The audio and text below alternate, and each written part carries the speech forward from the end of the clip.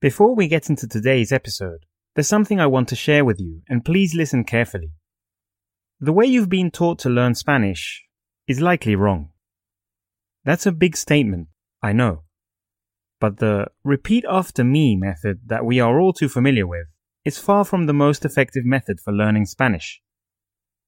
In fact, several studies have found the RWL method to be far more effective, up to 325% more effective. Isn't that crazy? That means that if it would normally take you 3 years to learn Spanish, it could now take you just 1 year, simply by switching to a simpler and more effective method. I know you're probably wondering, what's the RWL method? It's simple, but I can't cover it fully on this podcast episode, so we put together a free masterclass to teach you all about how this method works and how you can use it to become a Spanish speaker much faster. You can join for free if you head over to lingomastery.com/Spanish Masterclass. That's Spanish Masterclass, all one word, no dashes or anything. www.lingomastery.com/Spanish Masterclass. See you there.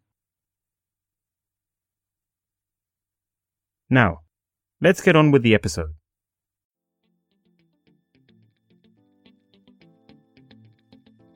Welcome back to the Learn Spanish with Stories podcast. I'm Anthony, your host, and it's time to bring you one step closer to full Spanish fluency. This podcast uses the storytelling and reading while listening, or RWL techniques, to teach Spanish faster than any other method out there. And we have become one of the top 5% of all Spanish learning podcasts. All thanks to you, listener.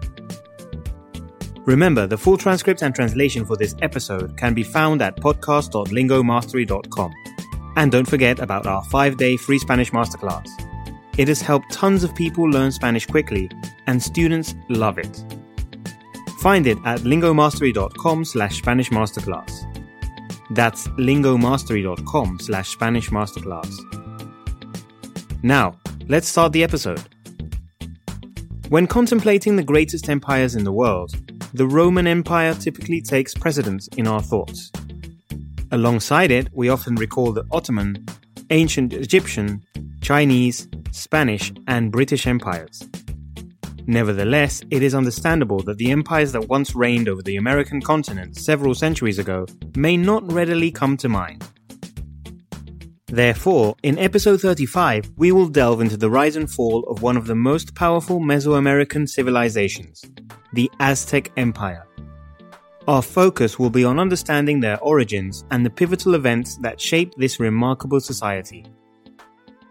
In this episode, we will address intriguing questions regarding the Aztecs, their way of life, and their rich culture.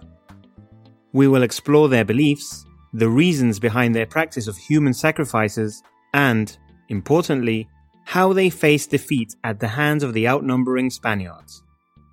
Join us as we uncover the answers and unravel the fascinating story of the Aztec Empire. Let's dive right in. Episodio 35. Imperio Azteca. El Ascenso y la Caída de un Gigante. Una tierra ancestral rodeada de mitos y misterios. Un pueblo guerrero que se transformó en un grandioso imperio. Una alianza político-militar que se convirtió en una de las unidades más significativas del continente americano, antes de la llegada de los europeos. La historia de los aztecas tiene todos los elementos que necesita un gran relato para ser memorable. Hechos increíbles, esperanza, pactos, traiciones, giros inesperados, batallas, profecías. Todo lo necesario para contar acerca del auge y la caída de un pueblo que se negaba a desaparecer. Ahora bien, hay quienes dicen que los aztecas en realidad son llamados mexicas, mientras otros defienden que los mexicas fueron un grupo que se separó de los aztecas y formó su propia sociedad. Sea cual sea la verdad, su historia se basa en un complejo pasado que incluye migraciones, leyendas y la formación de un poderoso imperio. Por ahora, profundicemos en el relato detallado y objetivo dentro de lo posible del origen de los aztecas.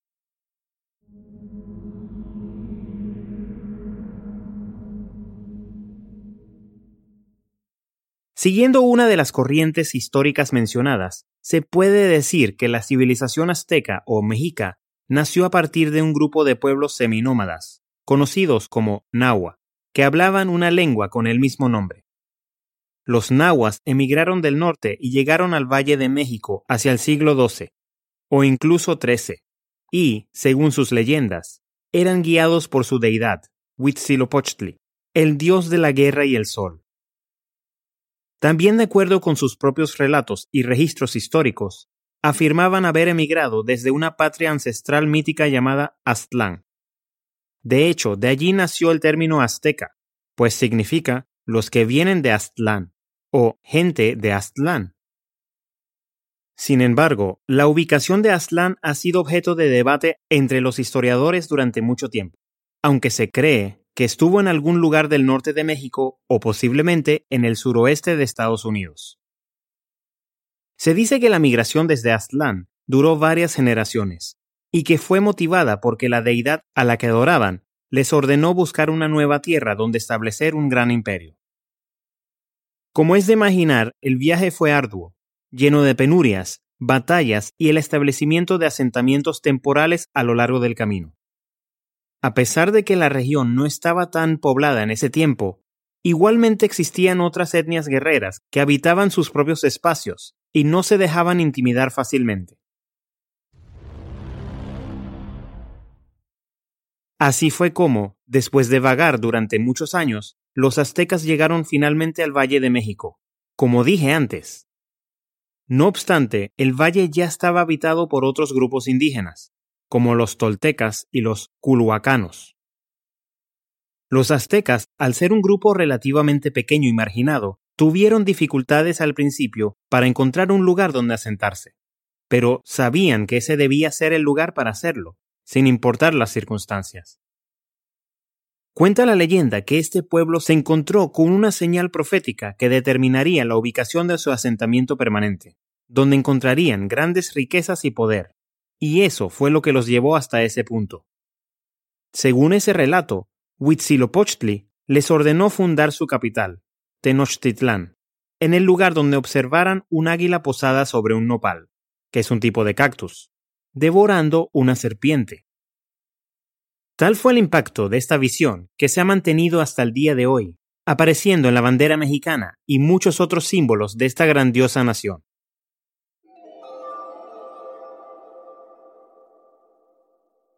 Entonces, los aztecas lograron negociar una alianza con el gobernante local de Culhuacán, quien les concedió permiso para asentarse en una isla del lago Texcoco, donde en el lugar se construiría Tenochtitlán.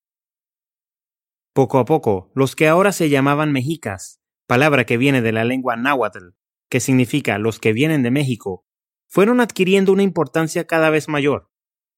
Además, se organizaron de una manera planificada y formaron una ciudad-estado que crecía a gran velocidad, ampliando su influencia mediante conquistas militares y alianzas estratégicas con otras ciudades-estado de la región. Pero, ¿cómo llegaron a dominar el centro y sur del actual México, abarcando parte de Guatemala inclusive? ¿Cómo formaron un poderoso imperio que logró extenderse a un territorio de alrededor de 300,000 kilómetros cuadrados?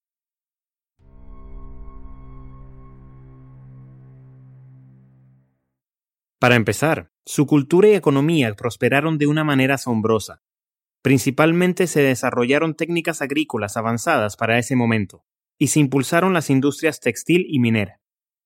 Adicionalmente, por si fuera poco, se estableció un floreciente comercio diversificado, que se concentraba de forma sustancial en alimentos, artesanía y esclavos, y se erigieron construcciones arquitectónicas tan singulares como imponentes, resaltando entre ellas las pirámides escalonadas. Al pasar de los años y las décadas, continuaron creando alianzas y fortaleciendo gradualmente su influencia mediante la conquista militar y la diplomacia, tal como lo venían haciendo anteriormente. Pero no solo eso, sino que se integraron con otros grupos indígenas de la región, absorbiendo sus costumbres, tradiciones y conocimientos. Bajo el liderazgo de poderosos gobernantes conocidos como Tlatoani, como Itzcuatl y Ahuitzotl, Los mexicas transformaron gradualmente su ciudad-estado en un imperio dominante que comenzó a florecer. Desarrollaron una compleja estructura social y política, con gran énfasis en la fuerza militar. Establecieron un sofisticado sistema agrícola, construyeron grandes templos y palacios, y fomentaron impresionantes logros artísticos y culturales. Este paso se dio cuando formaron la llamada Triple Alianza, en la que se combinaron los dominios de México Tenochtitlán, que fue como se llamó la ciudad-estado principal, que es hoy la capital del país, Texcoco y Tlacopan. El gobierno como tal y la fuerza militar se hallaban en Teotihuacán, y desde allí también cobraban tributos a los pueblos que perdían contra ellos en batalla, o se rendían ante su poderío.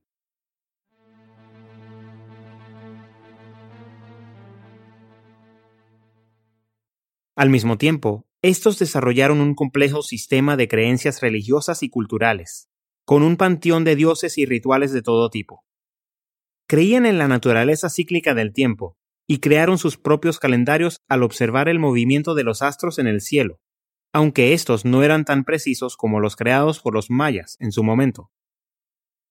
De igual forma, creían fervientemente en la importancia de los sacrificios humanos para apaciguar a los dioses, especialmente a Huitzilopochtli, asegurar la prosperidad continua y mantener el equilibrio cósmico. Eso sí, quienes eran escogidos como víctimas de los sacrificios normalmente eran prisioneros de batalla, que habían sido tomados de las tribus que resultaban subyugadas. Este ritual solía ser bastante sangriento, y a continuación lo voy a describir brevemente, así que, si esto puede perturbarte, por favor, sáltate unos segundos del episodio.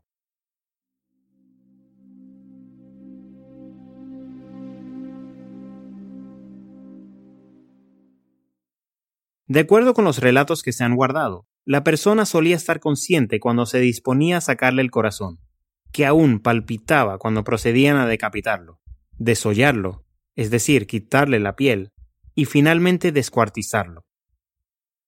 Creían que esta era la única manera de mantener contento a su dios más importante, llevándolo a cabo sobre una piedra ritual en el templo mayor y llegando a colocar la cabeza decapitada en una estaca. Hay también quienes no creen que estos sacrificios se realizaran de verdad, y se llega a decir que, omitiendo los sacrificios rituales, los esclavos eran tratados de una manera bastante humana, mejor que en los imperios europeos inclusive. Lo contradictorio de este modo de actuar tan salvaje es que la sociedad tenía cualidades que no se esperan de una civilización que sacrificaba personas. Por ejemplo, la maternidad era tratada con sumo cuidado, y las mujeres embarazadas, así como los recién nacidos, recibían trato especial desde el momento en que se sabía de la posible gestación.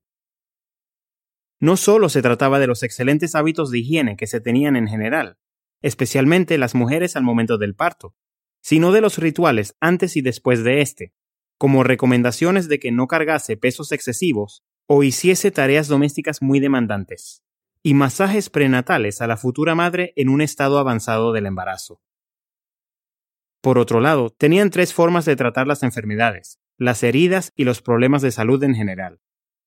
Como relata National Geographic, por un lado estaban los médicos científicos o Tizitl, por otro se encontraban los chamanes hechiceros o nahualis, que empleaban la magia y las plantas alucinógenas, sin olvidar tampoco a los sacerdotes que a través de las oraciones y las penitencias influían en la salud del enfermo. Wow. De hecho, desde el punto de vista científico, tenían médicos bastante competentes para la época, contando con un gran conocimiento de plantas medicinales y medicina preventiva en muchos casos. Estos se dividían en distintas especialidades, como los traumatólogos, cardiólogos o pediatras, e incluso cirujanos estéticos. Sí se puede llamar así a quienes se encargaban de colocar incrustaciones de piedras preciosas, como turquesas, en los dientes de la clase noble. Y hablando de la nobleza, es necesario mencionar que sí existía una jerarquía bien definida, que estaba formada por el líder, en lo más alto de la pirámide, seguido por la nobleza, que incluía a los sacerdotes y militares. Luego los comerciantes o mercaderes, que seguían teniendo una posición privilegiada, para terminar con los plebeyos, que era la mayoría de la población, donde se englobaba también a los campesinos, obreros y artesanos. Y los esclavos, que estaban en el más bajo estrato social, que no solo eran capturados a otros pueblos, sino que incluso podían venderse a sí mismos como tales para pagar sus deudas. Entonces, el Imperio Azteca, o Mexica más bien, alcanzó su apogeo durante el reinado de Moctezuma II, a principios del siglo XVI, conquistando su máxima expansión territorial y su momento más próspero. Sin embargo, no todos estaban felices por esto.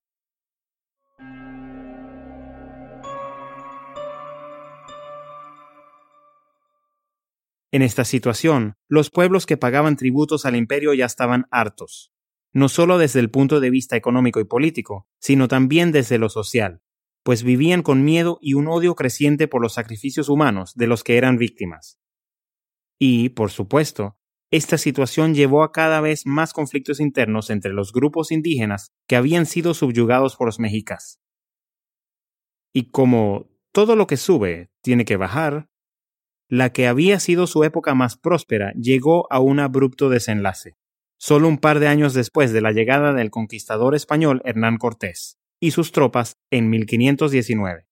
Pues con este evento comenzó el principio del final para el imperio, que ya contaba con varios millones de habitantes, según dicen.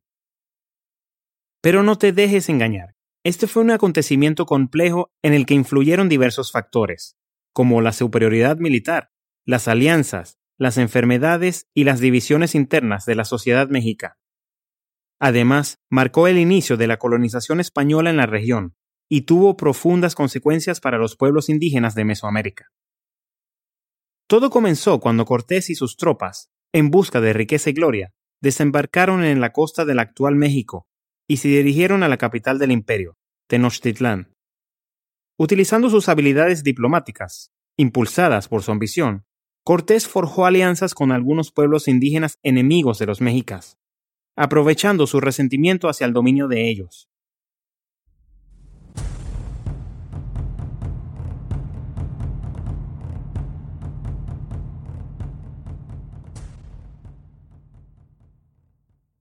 Estos pueblos, como los tlaxcaltecas, brindaron a Cortés guerreros adicionales e información crucial sobre sus enemigos. De hecho, se llegó a decir que el 99% de los guerreros que lideraba Cortés eran indígenas. Luego de diversos encuentros y enfrentamientos, en 1521, Cortés sitió Tenochtitlán, gobernada en ese momento por el emperador Moctezuma II. El asedio duró varios meses e incluyó intensas batallas y negociaciones. Los españoles y sus aliados indígenas se enfrentaron a una feroz resistencia por parte de los mexicas, pero su superioridad en armamento, tácticas y enfermedades, como la viruela, debilitaron a las fuerzas mexicas. Por su parte, el papel de la Malinche fue muy importante en la conquista del imperio, así como fue complejo y controvertido. Algunos consideran que esta esclava, que tuvo una vida bastante difícil y había sido vendida varias veces hasta llegar a manos de Cortés, fue una traidora a su pueblo por ayudar a los españoles, mientras que otros la ven como una superviviente en una situación difícil. Esta mujer nahua no solo se convirtió en la mediadora entre los indígenas y los españoles, sino en la consejera y compañera de Cortés, con quien mantuvo una relación de la que nació su primer hijo, Martín. Independientemente de las opiniones diferentes, sus aportes como intérprete, mediadora e impulsora de alianzas, así como su influencia política, fueron decisivas para facilitar la conquista española y la caída del imperio.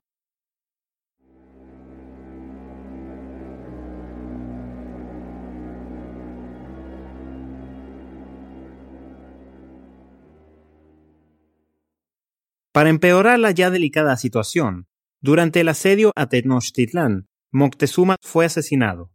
Algunos aseguran que por el golpe de una roca o una flecha de su propio pueblo, y otros que por un proyectil español. Por lo que el liderazgo de los mexicas pasó a Cuitláhuac y más tarde a Cuauhtémoc, que fue el último regente del imperio. Lo que siguió fue que, a pesar de sus valientes esfuerzos, los mexicas se vieron superados por las fuerzas españolas, siendo derrotados y sufriendo de hambre y enfermedades que antes no habían enfrentado. En agosto de 1521, Tenochtitlán cayó finalmente en manos de los españoles, lo que supuso el fin del que fue uno de los imperios más poderosos de Mesoamérica. Y con la caída de Tenochtitlán, los españoles establecieron la colonia de Nueva España, con la Ciudad de México construida sobre las ruinas de la capital mexica. El resto de las tierras que pertenecieron a este pueblo quedaron gradualmente bajo el control español y sus habitantes fueron sometidos al dominio de la corona. Y ya sabemos cómo terminó eso.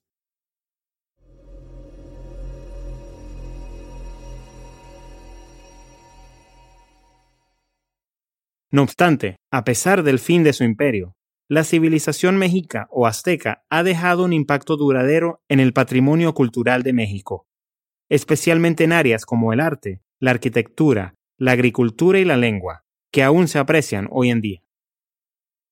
Esta historia es un testimonio de la resistencia, adaptabilidad y riqueza cultural de los pueblos indígenas de Mesoamérica, así como se pueden encontrar en el resto de América Latina y el Caribe.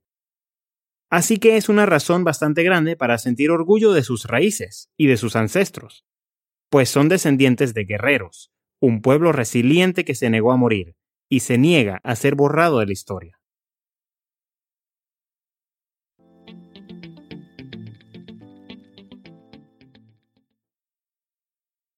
This has been the 35th episode of the Learn Spanish with Stories podcast, Season 2.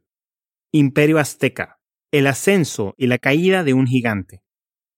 Were you familiar with the history of this Mesoamerican civilization?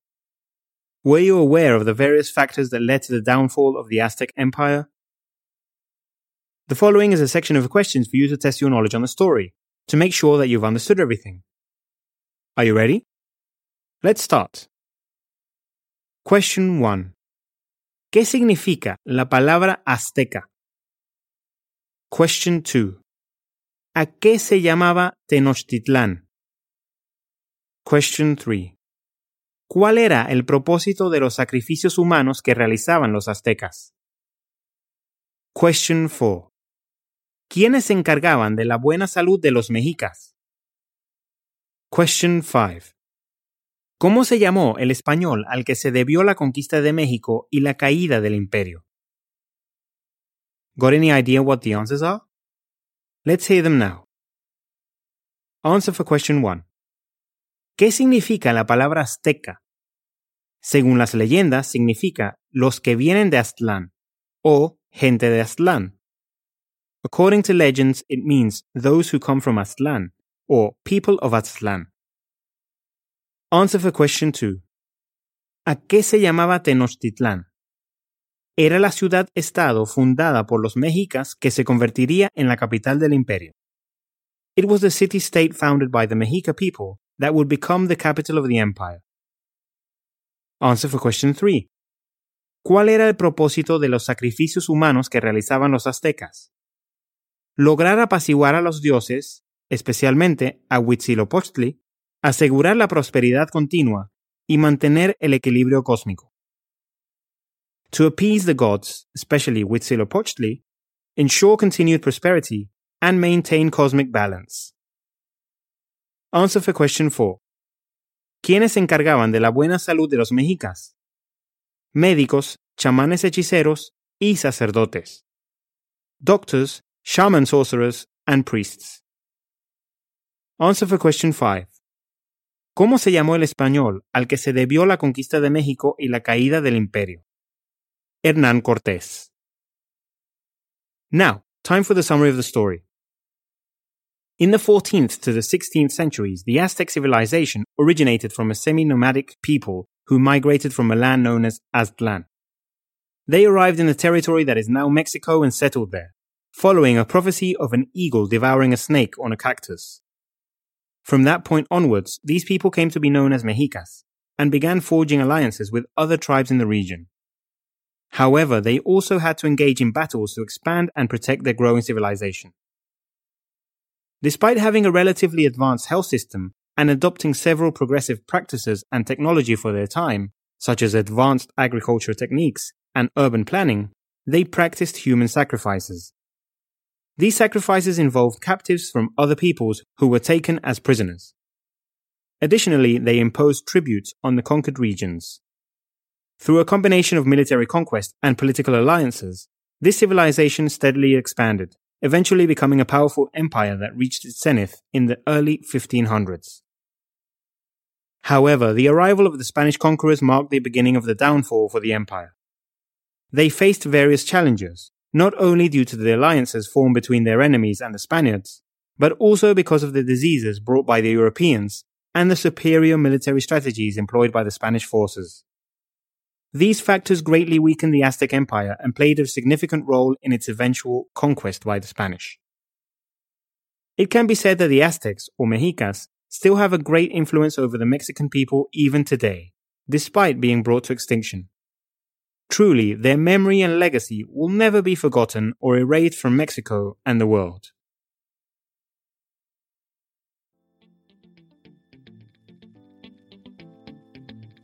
This episode has ended, but your Spanish learning continues as always.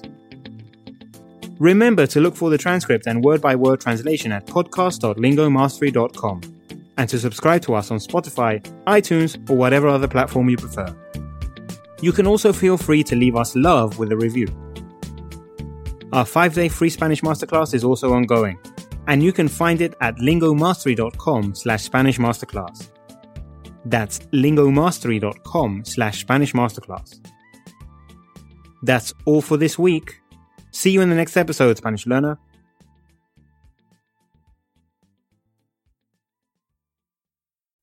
One quick thing before I let you go. You could be learning Spanish up to 3 times faster just by implementing the RWL method. So if you don't know what the buzz is all about, we've put together a 5-day free masterclass to teach you all about the RWL method and how you can use it to become a Spanish speaker faster. You can join for free if you head over to lingomastery.com/Spanish masterclass. That's Spanish masterclass, all one word, no dashes or anything. www.lingomastery.com/Spanish masterclass. See you there.